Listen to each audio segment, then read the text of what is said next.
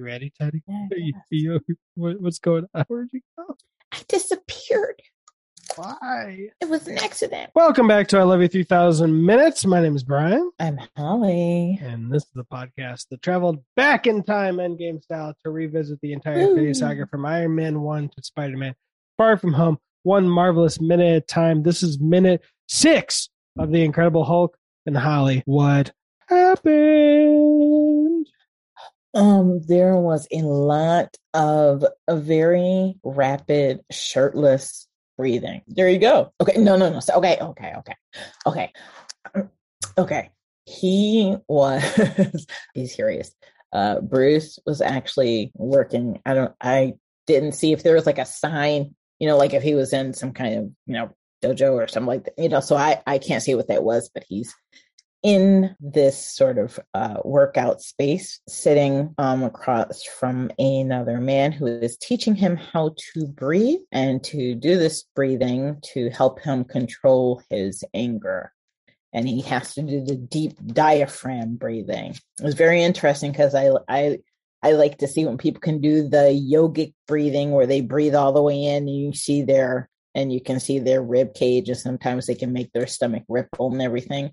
Quite impressive. Yeah, that detail wasn't. I remember listening to the audio commentary years ago, and that was just something the guy showed the director that he could do. He's like, "Well, we're getting a shot of that." Yeah, that is actually an impressive thing when you can see someone do that. At the time of recording, the first 3 episodes have come out, but have you seen Peacemaker yet? I have not. Because there's a dye beard joke that a guy like dyes his beard, and I thought of it because Edward Norton's hair looks too black here. This was like day one of filming, and they were like, "We dyed it yesterday. It'll look more normal in a week." I noticed that, and I think it really hit me. I think he had been smacked, and he had put his head down, and his hair said whoosh, and went to the side, and I was like, "Whoa, that's some black hair." Wow. Yeah. Because the other shots, light is like coming through and there's a little bit of brown. Actually, yeah, it seems, I don't know if it's just the angle and how the light's hitting it, but I would doubt that they reshot the 3 last 3 shots. He has some that just for men. No, they put that just for men in that hair. Well, I'm not going to name the actor's name because he's creepy, but in the first Spider-Man movie, there's a scene where Harry Osborn comes in at the hospital, and Peter and MJ were like holding hands, for a second, just because May was in the hospital. Apparently, that was day 1 of filming, and the director was like, "Yeah, he just shows up, pitch black hair," and we're like, "That's not right." So they had to film that scene with him his hair looking just as black as this hair, and the rest of the film it's like lighter brown, closer to my hair. Well, he has a way of doing whatever it is he does. Yeah, and then we get a shot of a bunch of people like filing into a factory. Places like this dojo-esque area, there are weights in the background and the punching bag in the background and stuff, but all the windows, there's like empty windows that are broken out and stuff, especially on the second level. Same with the factory, there's windows there. So I don't know how accurate this is. This might be accurate considering that, the place where everybody lives in Rio, or not everybody, but that area that Fast 5 did and that this movie was doing, that exists. So I don't know if these missing windows are accuracy or we white in the US. And this is not the U.S., so we gonna assume. So I don't know. And Louis Leterrier is like French, the director, so it's not so much like the American thing. It's an American studio that did it. So is it real, or is it we just lied about that? I don't know. The thing that's funny about that is when American studios will make movies, sometimes based in other countries or just with a thought of other countries. And so it's like, okay, well, this is how the poor area is, blah, blah, blah. And I'm like, we got a lot of places like that, like in our own backyards, right? Yeah. I mean, they exist here too, right? And there was a great meme. I think it actually used Sicario, which is like Denis Villeneuve. I don't know how to pronounce his name, but he's not an American filmmaker. He makes movies in America with American studios, but he's not American. And it was like Mexico, and it just looks like Mexico on a normal day. Mexico when filmed by Hollywood. And it's like that, but like cranked to the sepia tone to the max to make it look hot. And it was from Sicario. I was I mean, I get where they're trying to come from, make it a little more blue in the colder times. Like, ooh.